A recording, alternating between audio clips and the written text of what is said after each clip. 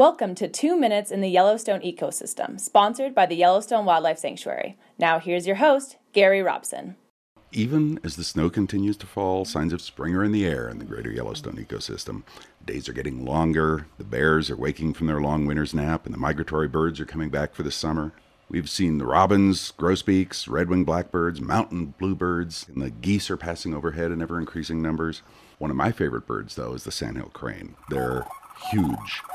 You can see them as they pass by high overhead on their way back from the southern U.S. and northern Mexico, and you can definitely hear them. That call can be heard over 2 miles away, which makes them pretty hard to miss, especially during mating season. What you're listening to there is called a unison call. It's a duet between a male and a female. Oh, I thought, it's let's get together. That's the type of unison call. Mm-hmm. Yeah, that's exactly what that is.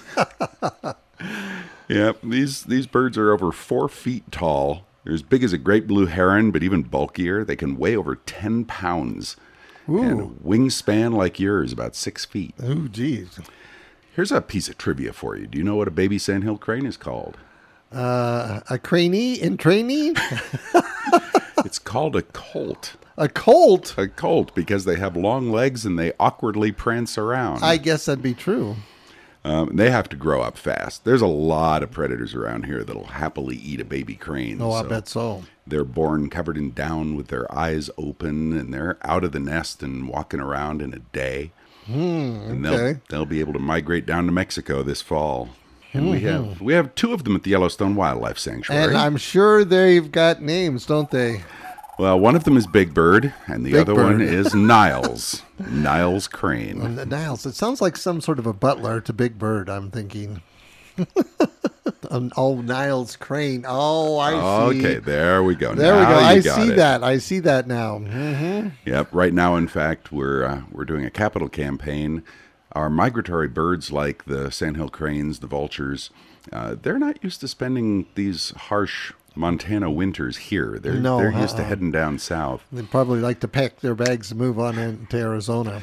So we have to keep them indoors and take them off display in the winter, but we're putting together some money for a brand new enclosure that's going to give them a heated indoor area so they can get in and out whenever they choose. Okay. Also going to have a pond and a waterfall for the sandhill cranes because they nest in marshes and beaver ponds. I see. Okay. So if we were interested in, of course, donating some money to this, how would we go about that?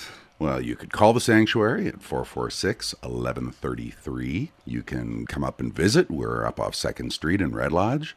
Or you can visit YellowstoneWildlifeSanctuary.org. Alrighty, sounds great. 2 minutes in the Yellowstone ecosystem. Of course, we're probably a little bit more than that, but hey, it's the first time kicking it was the off. First time. We're playing with the schedules here. Yeah, for sure. We'll be back at 8:22 next Wednesday. Right here on the mountain. Thanks for joining us for 2 Minutes in the Yellowstone Ecosystem, sponsored by the Yellowstone Wildlife Sanctuary in Red Lodge, Montana. This podcast updates every Friday on iTunes, YellowstoneEcosystem.com, and the Sanctuary's website, YellowstoneWildlifeSanctuary.org. Thanks to our recording partners at FM 99 The Mountain, where you can hear this show live every Wednesday at 8:22 a.m. I'm your announcer, Jenny Van Oyen, and I hope you'll join me next week for another episode of 2 Minutes in the Yellowstone Ecosystem.